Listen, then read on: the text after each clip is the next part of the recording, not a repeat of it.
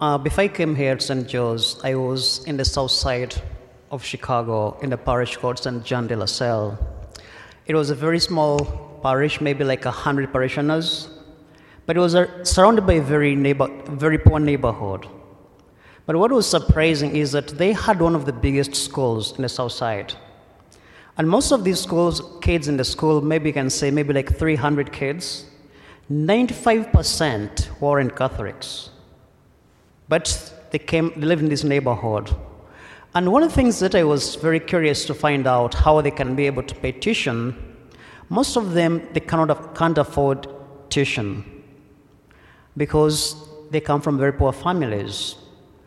But I was also surprised that we can take it for granted, like in Libertyville here, we really have so many good schools.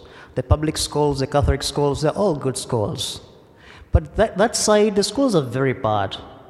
And these kids, the reason why they came to Catholic school was that they had a chance in life. And most of the money that came to fund this school came from the annual Catholic appeals and other corrections. And sometimes I feel really very sad that, as you know, with Renew My Church, we're trying to close some of the parishes and schools, and most of them are in the south side. But because of my experience, knowing that this money came from this annual Catholic appeal, I understand what it does. So I'm going to ask you today, during this pandemic, here at St. Joe's, we've been very blessed. You have been very generous to the parish, and the parish is doing well. But there's so many parishes that are really, really struggling. And this Catholic annual appeal is going to go to help some of these parishes. So I'm going to ask you that if you really can, please make an extra effort to help these parishes, because it's the way we can support these kids in these neighborhoods, keep them in school, give them hope in life. Others give them some medical facilities, Catholic relief services. I just invite you, if you can, I know it's tough economic times, but those who are still doing well and really you can help, I urge you, please reach out to them.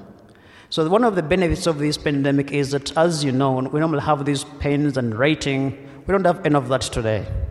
So I'm going to ask you that if you want to make a donation, the pledge cards are outside in all exits, so you can take one, fill it at home, then send it to the Archdiocese, or bring it back here.